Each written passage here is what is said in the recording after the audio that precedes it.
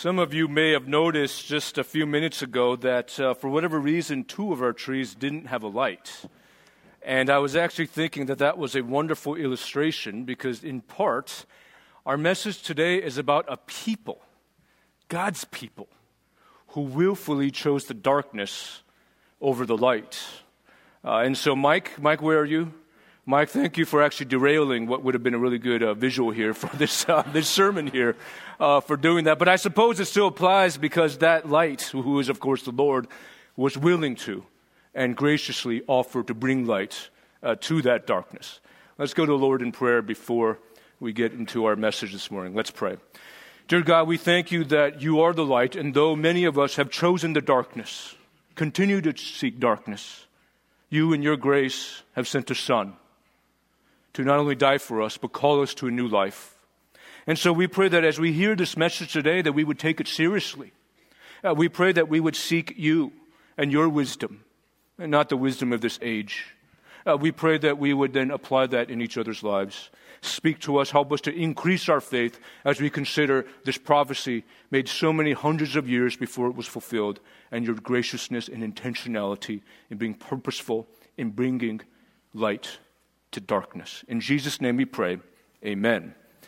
Amen. We're at that time of the year when the Christmas trees and lights are up and we're singing these Christmas songs. And some of you may already be done with your Christmas shopping. Others of you are maybe going to take this next week and barely slide into home plate and get all those gifts in. Now, I don't know about you, but rarely do we wonder with Christmas gifts, do we even deserve these gifts? I think we just assume it's Christmas and we're going to get some gifts. Another question you could ask about gifts is how many of us actually remember what we got 5 years ago? I asked a group of you on Wednesday night how many of you remember. In a room full of about 15 or 20 people, I think there are only 2 of us that remembered what we got several years ago. And then I increased it. I said, well, how many of you remember what you got 10 or 20 years ago?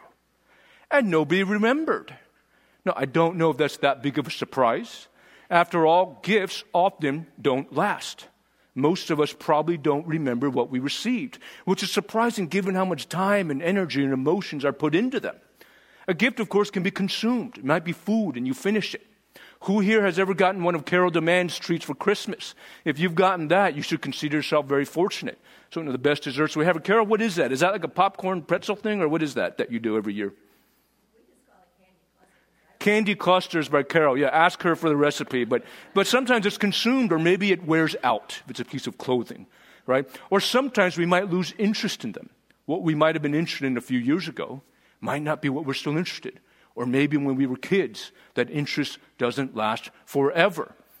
After all, there are so many fads, aren't there, with toys and such, that we often will forget about what happens here. And I think there's supposed to be a slide here with some toys from the... No, there we are. Thank you, Lucas, for that help. Who here remembers any of these from the 90s here? Okay, I don't even know what that thing on the right is. I just know that when my sister wanted it, it scared the daylights out of me. I mean, that thing on the left looks decent, but that thing on the right, my gosh. Right? But these are fads, aren't they? They go with the passage of time. Now, in today's message, that's going to be in Isaiah chapter 8, starting at verse 5 through chapter 9, verse 7, we are going to hear about a gift that not only is undeserved, but unlike so many gifts that we give to each other, does not fade away, or at least should not fade away in our hearts. Now, Isaiah chapter 9, as I read it in a little bit, you're going to notice that it's a very familiar passage if you've been a Christian for a while. You probably hear it around this time of the year. And if you're here today and you're not a Christian, for secular audiences, Handel's Messiah has made this passage in Isaiah 9 pretty well known as well. Now, my hope is that by looking at a passage today that can be so familiar, but by looking at the preceding chapter, in chapter 8, and getting a better sense of the context there, we get a better idea here of an appreciation for not only the prophecy of this coming Savior, but our need for such a Savior as well. Now, before we dive into the main points today, I want us to understand the larger context of where our passage is found in the book of Isaiah. Isaiah chapters 7 through 39 ask a very fundamental question. They ask, who will you trust? God or man? God or political leaders or military power? Now, that larger context can be helpful because if you're anything like me and you read a book like Isaiah, it can be confusing. There are 66 chapters in this book. It's huge. Sometimes you go from one chapter to the next, it doesn't even go in chronological order.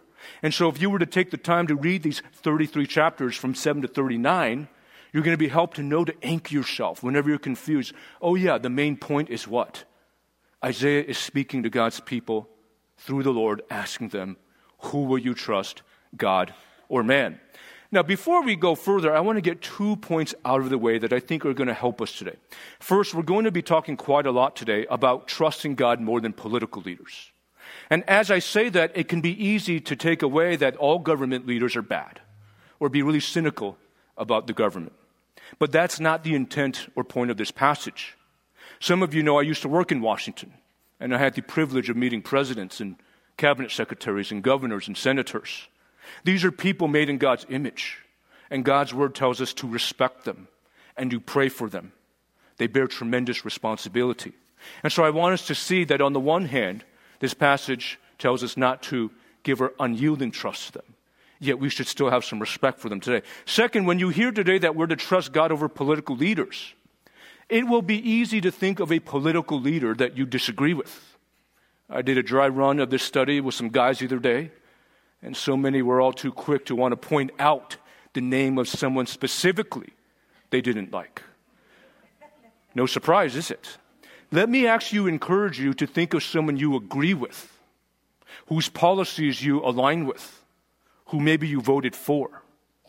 That will actually, I think, help you apply the point of this passage more so than easily dismissing someone you disagree with, which really costs you nothing to do, as you hold up your preferred political leaders and policies next to the glory of the gospel and this coming Savior. Now, chapter 7, verse 1 of Isaiah, we don't have to turn there, I'll just tell you briefly what it says. It tells us that this section of Isaiah that we read today occurs during the reign of King Ahaz of Judah, around 735 BC. 735 BC. So this is 700 or so years before the coming of Christ. Ahaz is the father of Hezekiah, who I'll mention later on in today's message.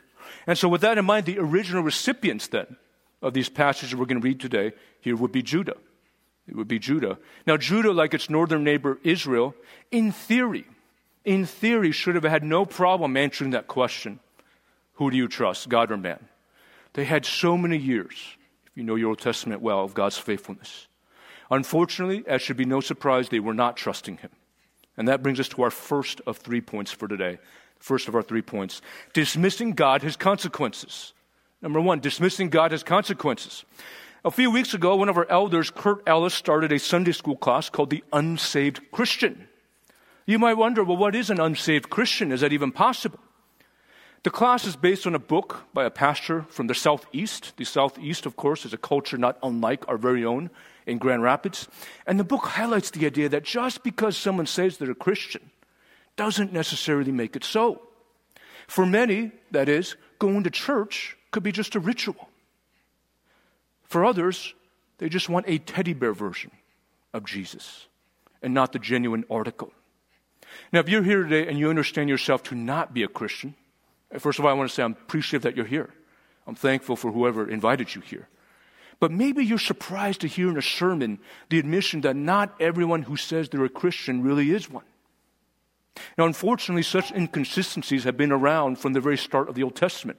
It's what Pastor Dave talked about a few weeks ago at the start of this series. It's about sin.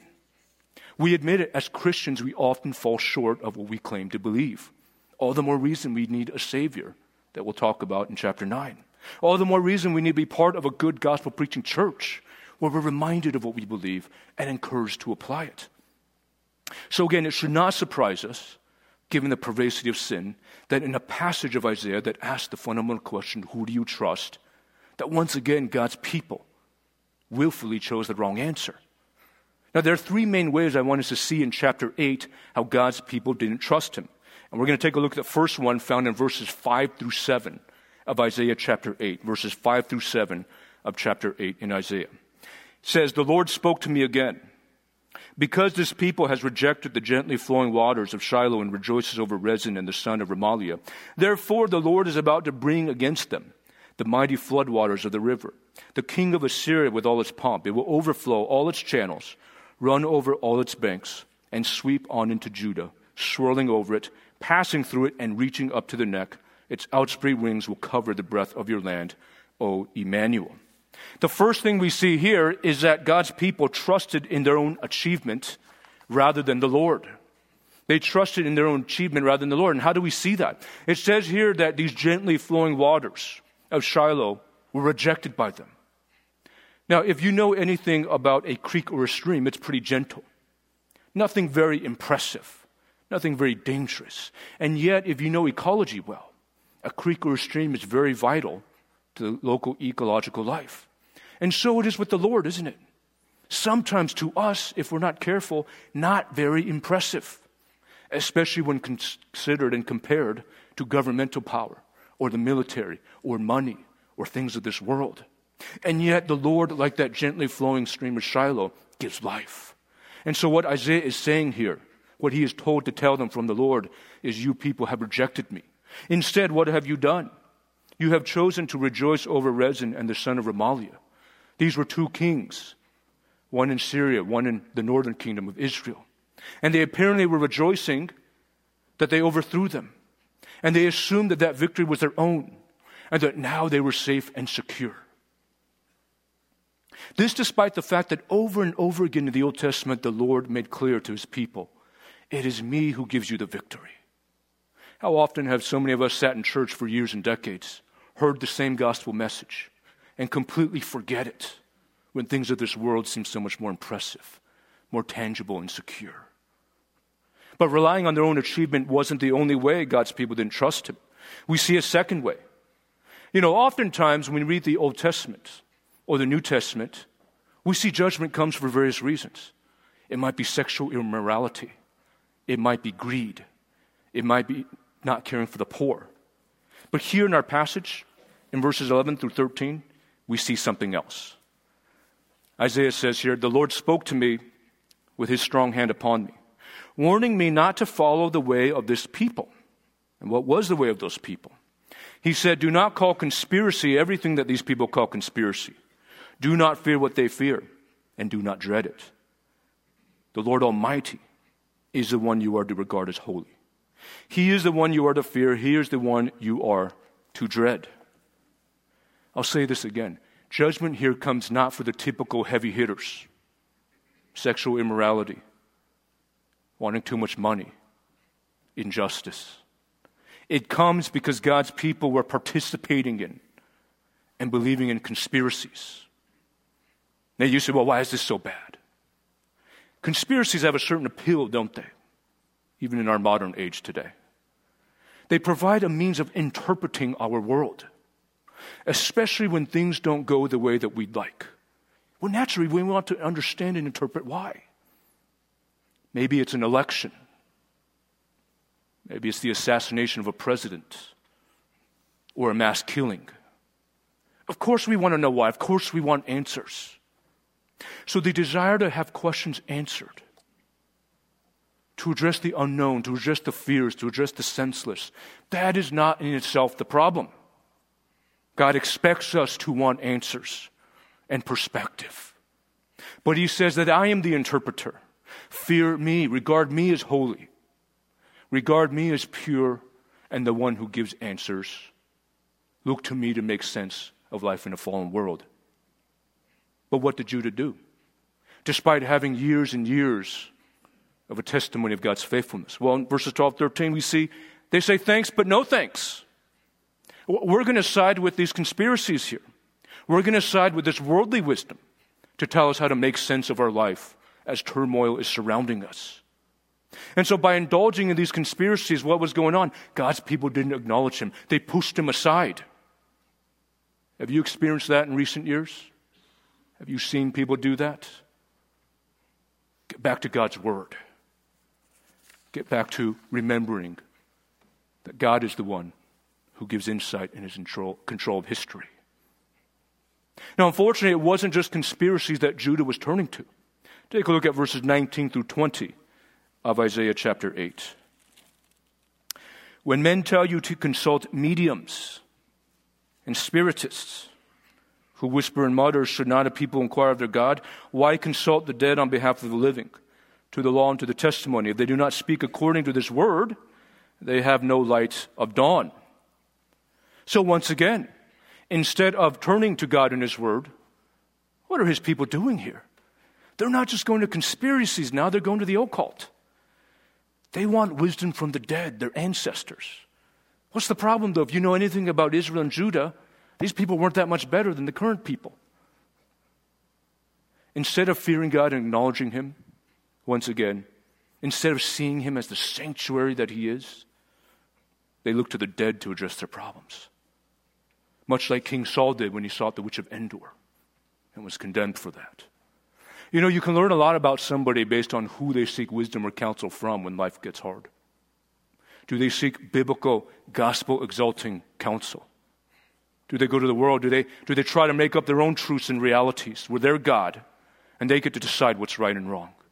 This is why I'm encouraged that so many of you here in their 60s, 70s, and 80s are willing to come talk. Not because you necessarily think that I'm going to have the exact same experiences as you, but because you're looking for biblical, gospel-centered perspective. We'll talk more about that wisdom and the wonderful counsel later on when we get to Isaiah 9. But for Judah, I want you guys to see they did not want such biblical perspective. And we see the impacts here in chapter 8 in three ways. Number one, as we've already mentioned, there was judgment that would come in the form of Assyria. Now, this is ironic. They thought that they dodged the threat in Israel and Syria, only for the bigger threat in Assyria to come as God's chosen instrument. Because they relied on their own ways, this came. But we also see that there was distance from God. Did you notice there in verses 14 to 15, saying that if the Lord Almighty is the one that these people feared, that He would be a sanctuary for both houses of Israel. He would be a stone, though, that caused men to stumble if people did not seek Him. And so instead of finding God as a refuge, He became a stumbling block. You ever notice that? The more and more you go away from seeking the Lord and His wisdom, the more and more His word and His people even become a stumbling block, the less and less that you want to maybe even be at church. And so if you're here this morning, you're struggling with that, and you came anyway, I'm really thankful for that. Let me encourage you to just dive more and more into God's word so that He ceases to be that stumbling block and becomes more of that refuge. But we also see, lastly here, another impact of Judah dismissing the Lord. And this is the most disturbing. By looking to conspiracies and spiritists and mediums and relying on themselves, they didn't receive any light, no wisdom, no hope. Why? Because none of those were based in the perspective of God's word and His ways. And so there was darkness and fear and distress. Now, I do want to be clear and fair here. Secular thought can have some value. Whether it is in political theory or sociology, psychology, science, or economics, in God's common grace, we can appreciate what these fields have to offer. We have many people here who work in psychology and the medical field and various fields here. But no man-made ideology, we need to see here, no man-made solution is infallible. It contains error. What is the only source of inerrant and infallible information? God's word. Viewing a societal problem slowly through the lens of a conservative, a liberal, a libertarian, a medical doctor, a public health official, an economist, or an educator, or a sociologist, or a psychologist, what is that going to do? It's going to have some limits, doesn't it? Why? Only God's word and His wisdom is pure and complete and whole. And you know what? If you work in those fields, it's okay that there's limits to that. We shouldn't expect something of this world to provide that comprehensive a solution, as long as you have the humility to admit that and see the limits of your fields. So you wonder then, what does have that ability? And we'll get to that in our next points as we go along. For now, I want to see that in verse 22, because God's people looked to such worldly wisdom to solve worldly problems, they kept spiraling down. They went not just into partial darkness, but into utter darkness.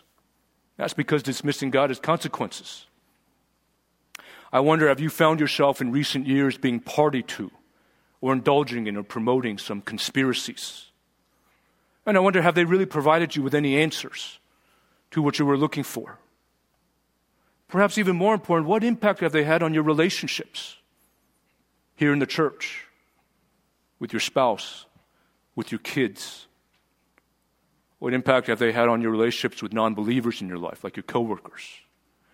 If I were to ask your family or coworkers what they think about when they think of you, what you talk about most often, what you're passionate about, what would they say? As Christians, we want our words to have weight. We want our words to have gravity, to count. We want our words to be taken seriously. If we are known for peddling conspiracies, why would a non-Christian believe anything we say about the gospel? You do realize that from Matthew 27, we see there were plenty of people, even in Jesus' time, that were thinking that this whole idea of a resurrection and a Savior was but a conspiracy. And so we see Pilate says, hey, go take care of this whole thing at the grave, or this deceit will be worse than the first. We read in Jeremiah 37 that there were many that thought him and Isaiah were a bunch of people peddling conspiracies, because they would say, rely on the Lord and not on your political leaders. And so they beat Jeremiah. Again, as Christians, we want our words to have weight. We want to be people of truth. You know, about a month ago, some of you were pretty disappointed in our state's elections. I remember hearing from some of you, though, saying that God is sovereign, and that just as he did with Assyria, he puts and moves people into power to do his bidding. That is a right response to making sense of a world when things don't go the way you were hoping to. The good news is, if you found yourself not relying on the Lord, if you found yourself seeking worldly wisdom at the expense of going to God or indulging in conspiracies, the good news is that God is gracious. Look back there at verses 8 through 10 of chapter 8. 8 through 10 of chapter 8. Notice that while it does say that, yes, while Assyria will sweep into Judah and swirl over it, passing through it, it says here that that damage will only reach up to the neck. What is that about there, reaching up to the neck? In other words, God will not totally destroy. Just as he did not totally destroy in the time of Adam and Eve or Noah, so he will not totally destroy here. And look at what that last word there is in verse 8. It says, Emmanuel, God with us. Even amidst this idolatry, God is willing to be with his people. And that takes us to our second point for today. Our second point is that God graciously addresses suffering. God graciously addresses suffering. I wonder, when you see suffering in those around you, I wonder, how do you respond, especially when you know that that suffering was brought upon that person's own choices? Some of us, if you've noticed, have a tendency towards being all justice and consequences and rules. Others of us tend to be more gracious and overlooking. Of course, either extreme doesn't really help the person, does it? If it's all condemnation and canceling somebody, you still haven't given them the tools to change. If it's all overlooking, you also haven't given them the tools to change. They haven't suffered the consequences. Now, as usual, the good news here is that God provides the most wise way that avoids either of those extremes. We saw in chapter 8 consequences of these actions. We saw a glimmer of his grace. And in chapter 9, we see more fully now what he does amidst these people's sufferings in verses 1 through 5, where it says, nevertheless, there will be no more gloom for those who are in distress. In the past, he humbled the land of Zebulun and the land of Naphtali. But in the future, he will honor Galilee of the Gentiles by the way of the sea along the Jordan. The people walking in darkness have seen a great light. On those living in the land of the shadow of death, a light has dawned. You have enlarged the nation and increased their joy. They rejoice before you as people rejoice at the harvest, as men rejoice when dividing the plunder. For as in the day of Midian's defeat, you have shattered the yoke that burdens them, the bar across their shoulders, the rod of their oppressor. Every warrior's boot used in battle and every garment rolled in blood will be destined for burning, will be fuel for the fire. And so we see here in verses 1 through 2 of chapter 9 that in Judah's spiritual and moral darkness that we talked about there in verse 21 and 22, God is willing to bring light. Verse 3 tells us that God addresses practical needs. He is not just about the spiritual, he addresses the practical as well. These people will increase in number. They will have provisions like food and other necessities, and their joy will increase. You see, this was a people that were made to feel small by their oppressors. They're burdened by the physical and material oppression they face from these tormentors. And in verse 5, we see that wars, these boots of war, will no longer be necessary. Now again, for these people, that sounds just way too good to be true, given how constant there were wars. I don't know about you, but when you read verses 1 through 5, that can be kind of hard to relate to as relatively prosperous Americans living mostly in a prosperous part of Grand Rapids. We live in a time and city where constant wars right on our streets probably are not a reality. We don't live in certain parts of Europe in the 1940s or in modern-day Ukraine. Most of us probably don't live in poverty or constant hunger. So how do we relate to this? Do you ever feel the weight of your sin at war within you? Your desires and behaviors contradicting God's word, as Paul talks about in Romans 7. Maybe you get an idea of how oppressive and how powerful that tug of war is then. Is your home a place that doesn't have peace? Is your family life marred by conflict? Some of you know that growing up, I never assumed peace in my home. I assumed that whenever I would go home, my mother and father would be fighting and yelling at each other.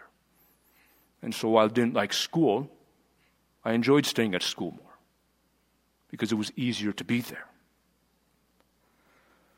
If you struggle with any of those, maybe you have some idea of how encouraging this would have been for Isaiah's original audience. Burdens are lifted. Peace is promised. Light comes to darkness. I want to encourage us in two takeaways of how we can apply these first 5 verses. Again, verses that might be hard for us to relate to. The first is recount God's faithfulness during hardships. Recount God's faithfulness during hardships. We saw in the previous point that in chapter 8, verse 20, Isaiah says to the people, to the law and to the testimony. In other words, in this turmoil, remember the testimony of how God has worked in your life. We see that also in verse 4 of chapter 9. By referring to Midian's defeat, what is Isaiah doing there? He reminds them of Judges chapter 6 and 7, when Gideon, through God's grace, took an army in and took down the oppressive regime of the Midianites. In talking about that yoke and the bar across their shoulders, Isaiah is trying to remind them of the Exodus and that deliverance there. And why is he doing that? He wants to make it clear it is God and God alone that delivers here. Do not seek these other sources of would-be saviors. How about you? You know, this Christmas season can be a time of great joy, but it can also be a time of great pain. Some of you have lost loved ones this year and will have an empty seat at the table. Others of you maybe are going through health issues or difficulties at work. I mentioned earlier, some of you maybe have no peace in the home. Now you say maybe some of you don't have any of that. Maybe your family's doing okay on the surface, but that's it. Your family relationships are kind of shallow. And you wonder, how do we elevate our conversations? Whether you're wondering what a Christian does amidst real pain, or how to elevate and deepen family relationships, the answer is the same. Recount God's faithfulness. Share with others of how God has worked in your life, just as Isaiah does here, to remind his readers, look here. Follow this God's ways, not the others' ways. A few days ago, I was talking to a young man whose mother and sister have been experiencing conflict for years. And he's about ready to throw in the towel. He says, I can't stand it. It's so stressful. And it seems like nobody here wants to change. So I asked him, how has God used this trial to help you to become more like Christ? And he said that he calls his mother now more often than he used to. Now some of you say, that's no big deal. And maybe it's no big deal because you have a great relationship with your mother. But this young man does not. For him to be willing to enter into somebody else's hardship, to bring himself to that stressful level, knowing that his mother needs that. Oh, that is a wonderful, tangible picture of the gospel, isn't it? So this guy came to see that the goal of the conversation not was his own comfort, not for laughs, but rather to be a blessing to his mother and to grow in Christ. That is the perspective that he needed. And that is what we can offer each other when we encourage each other to recount God's faithfulness. We don't need to deny the reality of the pain of our circumstances. We do need to do as Isaiah does here, recount God's faithfulness. A second way we apply this passage here in these 5 verses is to obviously have compassion on those who are suffering, especially for those of us who are so theologically conservative. Have you ever noticed sometimes we focus more on the person's sin than the need to be an example of God's grace in their life? It is easy for us to point out sin, isn't it? Especially when it is someone else's. If we struggle with that, then we need to read passages like this. The whole point of grace is what? That it's unmerited. Practically, what do we do? Go home, get a piece of paper out. Write down all the sins that you know you've been forgiven of. Just even in this last week, maybe the last few months, write them down. Be specific. These should be embarrassing. And the next time you find it hard to be gracious to someone who has dug their own grave, get that piece of paper out and remember what God has done for you and go and do likewise. This is where I'm also thankful for ministries like Alpha or Community Kids that Mike talked about in the announcements. Many people in these ministries that we have an opportunity to reach are there sometimes, not always, but sometimes through choices that they've made. And what is our response? We want them to know the gospel. We want them to tangibly experience God's love. And let me say, so many that are in those ministries like Alpha, Community Kids, let's be honest, they have day-to-day experiences different than 95% of us here. What a wonderful way to tangibly understand what other people's lives and hardships are more like. So let me encourage you to find out more about those as well. Well, let's turn to our third and last point here. Thus far, we've talked about the importance of where we seek perspective in a fallen world. We've talked about God's grace. Our key points have been that dismissing God has consequences and that God graciously addresses suffering. And now when we turn to our final point here, it's going to be a point that brings all these points together. Because this point is trust an unlikely Savior. Trust an unlikely Savior. We've been talking about governmental leaders quite a bit. It's probably no surprise for you guys to find out that 60% of the time in a presidential election, the taller candidate wins. Should be no surprise there. This is why I haven't run for president yet. I probably have no chance. But see, here's the thing. I look at these trees, and I look at them every year, and I'm pretty sure this is supposed to be Pastor Brett, Pastor Jory, and me. Now, with Pastor Dave, I'm not sure where that now where we go, though, or maybe Michelle Carroll or something, but I'm pretty sure you guys are playing a joke on me. But anyway, it's not just our country, is it, that has in mind that a great leader is supposed to be really tall. How many of you can remember when the Israelites were choosing a king, they wanted Saul? Was it because of his great moral credibility? Certainly not. It is because, as they said, that he was a head taller than everybody else. Now, when we think of a Savior or leader, a lot goes into our minds about what makes a good leader. Which is why, as we turn our attention to verses 6 through 7 of chapter 9, the first description of this coming Savior is one that actually surprises our sensibilities. Listen in as I read verses 6 through 7 here of chapter 9. For to us a child is born, to us a son is given, and the government will be on his shoulders. And he will be called Wonderful Counselor, Mighty God, Everlasting Father, Prince of Peace. Of the increase of his government and peace there will be no end. He will reign on David's throne and over his kingdom, establishing and upholding it with justice and righteousness from that time on forever. The zeal of the Lord Almighty will accomplish this. So Isaiah 9:6 says that this deliverer, this Savior for his people, will be a child, not a 7-foot warrior, not some wealthy person who's able to buy or fund a large army, not some intellectual who can outsmart the competition, but a child. Now you say, well, maybe this child will grow up to be 7 feet tall, to be a mighty warrior or become a wealthy person or an intellectual. But that's not what we read here. Someday at the second coming, Christ probably will be more of what we would expect, so to speak, of someone like this. But for now, his people were promised a child. You see, a baby would be vulnerable. And there's also a humility in this Savior coming as a baby, having to depend on others. Some of you mentioned on Wednesday night, as I was previewing this message, also mentioned that a child would not have much in the way of worldly influence or connections that you would want some Savior or leader to have. So by referring to this deliverer as a child, Isaiah wants his readers to know, do not expect the expected here. Do not expect a political or military leader. That is not what the Lord is up to here. God's ways are not the world's ways. But the Savior being a child isn't the only reason why the word unlikely could be used to describe him. The rest of verses 6 and 7 tells us even more. We see that this child is called Wonderful Counselor. It means that his wisdom is complete. It's flawless. The answers are always correct. Now, some of you are wondering, can we hire that guy and get rid of the current counselor at our church? Not sure he's available, though he does give us his word from which to base counsel.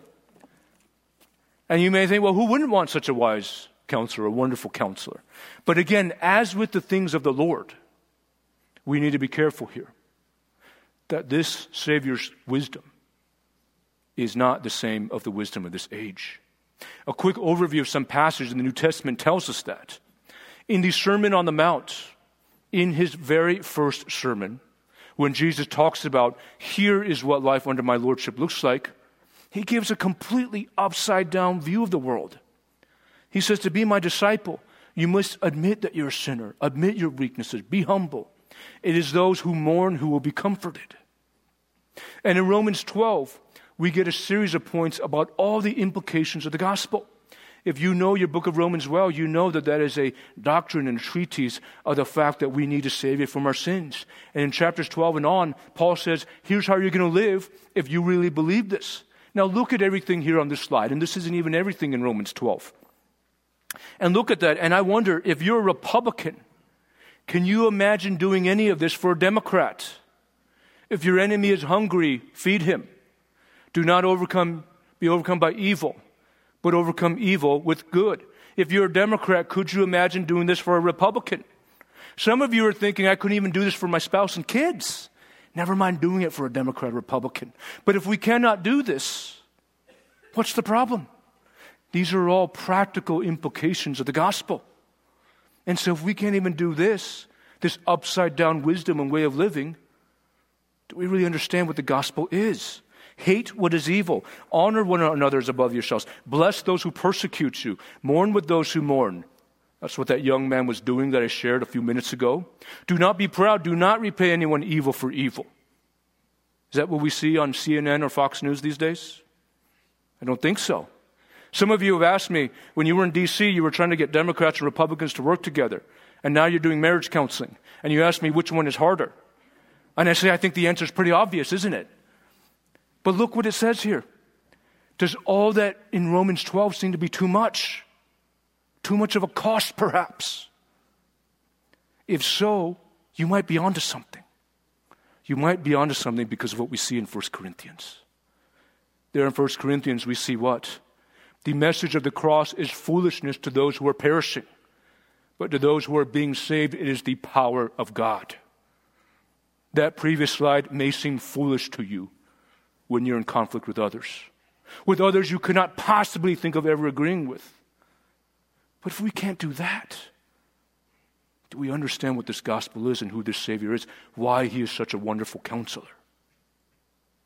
It says that we are being saved through the power of the Lord there when we believe in that.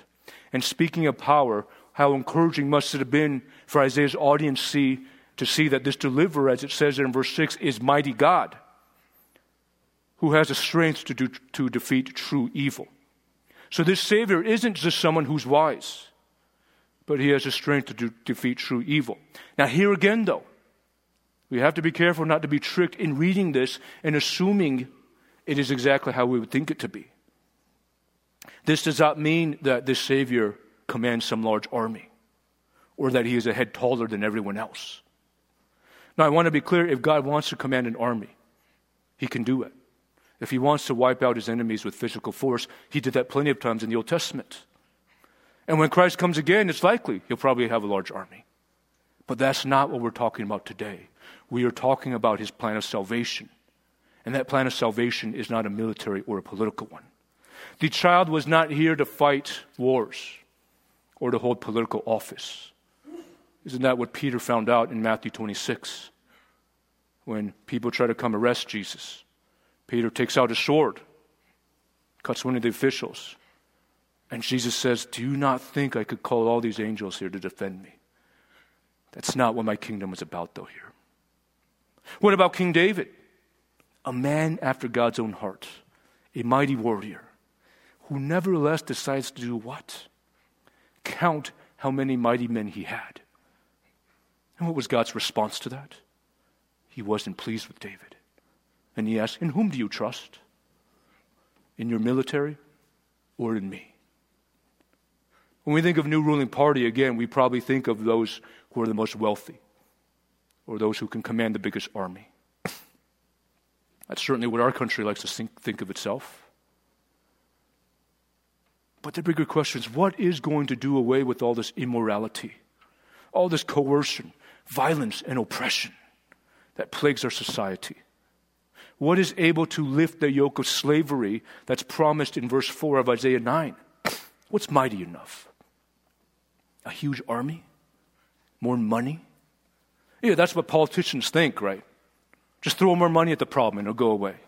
Just send in the military and it'll go away. Sometimes that might be the answer, but certainly not always. What is strong enough? Oh, it's the humility of Christ, isn't it? Being willing to die on a cross for our sins. Being willing to come as a child. It is in conquering the power of sin, which is accomplished through the coming of Christ on the cross, in conquering the power of sin, that Isaiah can say that this deliverer is a prince of peace, bringing peace not only between God and man, but human beings with each other. It is in this Christ who did not consider equality with God as something to demand or fight for, but who was willing to make himself nothing, taking on the very nature of a servant. It is in that we are provided a template for how human relationships can thrive and how wars and oppression can cease. Can a political leader or a tax cut or a Supreme Court justice or universal health care achieve any of that in breaking the power of sin? No, it cannot. And what political leaders have a reign without end? Isaiah says that this Savior will have a reign without end. In my younger years, it was guys like Donald Rumsfeld, Teddy Kennedy, and Strom Thurmond who were in power. And it seemed like they were in power forever. It seemed like they would be in office forever. But their days came to an end, didn't it? And what about Queen Elizabeth, who died in September of this year? I remember reading newspapers, and there were so many quotes from everyday people who said something like, "I don't remember a time without the Queen. I can't imagine life without her." But her time came to an end too, didn't it? Now, as I said in the beginning, the point of all this in our message today is not to look down on our leaders. They're made in God's image. We should have respect for them and pray for them. But rather, it's to put them in the right place like anything. Have the last several years maybe revealed some political idolatries of certain leaders in your heart? If so, you're not alone. But admit that. And remember, God is gracious. And if that's you, take a piece of paper out when you go home or sometime this week. And in one column, write down the name, the specific person or political party that you were tempted to love more than the Lord. Write that name down. And in another column, write down the name of Jesus. Hold that person or party up to this passage of who Christ is. Again, not out of disrespect, but to be clear in your own mind of who the true Savior is. That's actually what Isaiah does himself. I mentioned Hezekiah earlier. I mentioned that this passage of ours today is in a section of Isaiah of chapters 7 to 39 that asks, who do you trust? And at the very end of this section, in chapters 36 to 39, Isaiah does the very exercise I just mentioned. Those last few chapters are about Hezekiah. Hezekiah was a great king. Israel was tempted to see him as his promised Savior. He was a mighty warrior. He was wise. He did away with all the idols in the land and instituted spiritual reforms. Can you see why Israel potentially saw him as the Savior? And so Isaiah, knowing that this was a possibility, intentionally orders those last few chapters in this section of this book by showing all of Hezekiah's faults. He is someone who is frail. He will die. He is someone, when he is told he will die, decides to bargain with God, saying, God, you remember how much I've done for you, so save me. I mean, who here thinks it's a good idea to bring your resume to the Lord? That's just bad theology there. But he thought so. When told he would be healed, he asked for a sign. What does Jesus say about those who ask for a sign? They're kind of lacking in faith. When Babylon envoys would come, Hezekiah wanted their approval. He was a people pleaser. So he shows Babylon all of the treasures there. And then lastly, when he's told that your people will be carried off into Babylon, you know what this guy does? He says, oh, it's a good thing it's not going to happen in my lifetime. Such selfishness. Now again, none of this is to say that Hezekiah was a bad king. What Isaiah was doing was to show that he is not that Savior. About a year ago, I was meeting with a young man in our church, just to give you an example of this happening in our own body here. And this young man loved a certain political figure. And he had the bracelets of this guy. And he had a t-shirt and a hat. And he was completely decked out. And I think his bottle also had pictures of this guy. And he came in because he wanted to talk about some conflict that he was having with in-laws. This was so bad that there was a chance that the relationship would be permanently broken. And so we got to talking. And I gave him as one of his assignments for homework to write down all the flaws that he knows about his favorite political leader. And then the next homework was to write down what he appreciates about someone he absolutely disagrees with politically. And this young man came back and he did the assignment. I am not saying that is the only reason for what I'm about to say. But maybe he was learning what? To apply Romans 12. When your enemy is hungry, feed him. And to be objective about his preferred political leader. Maybe he was learning to apply the gospel. And so this guy shared with me a few days ago what was potentially a situation where he would no longer have a relationship with his in-laws. He's celebrating Christmas this year with them. My friends, that is the gospel there. That is the gospel there. How long are you willing to wait for relationships to be restored or something to happen? Isaiah 9 happens about 600 years before the coming of Christ. In the meantime, Babylon happens. I wonder what it would have been like to be one of God's people wondering in Babylon this was still going to happen. 100 years after Babylon, Alexander the Great comes into power. And what does he do? He wants the entire regions to adopt the Hellenistic culture and the Greek language. And you might be wondering, where is God in all this? Where is his Savior? Well, he was actually pretty busy. It is because Alexander the Great insisted that the Hellenistic culture and the Greek language be used in all those countries around there, that the New Testament spread quicker. And then, of course, the Romans would come into power, and they built roads. And who would use those roads to spread the gospel? Paul. God is up to something, isn't he? When we come back next week and we hear what will probably be a familiar passage in Luke 2, let's not let that familiarity breed non-response, but to remember all the twists and turns and unlikeliness that happens in history for us to get to that point, that God is willing to graciously address suffering, but that there are consequences for dismissing the Lord, and that the answer is to trust in an unlikely Savior by believing in Christ. Let's pray. Dear God, we thank you and praise you that you have not left us to our own devices to make sense of this world. You have given us your pure word that is flawless, that no conspiracy or worldview will ever be able to match. We thank you for your grace towards sinners. Help us to go and do likewise to others. We pray for all this so that you would be magnified. In Jesus' name we pray. Amen. Amen. We'll see you tonight at the Christmas recital.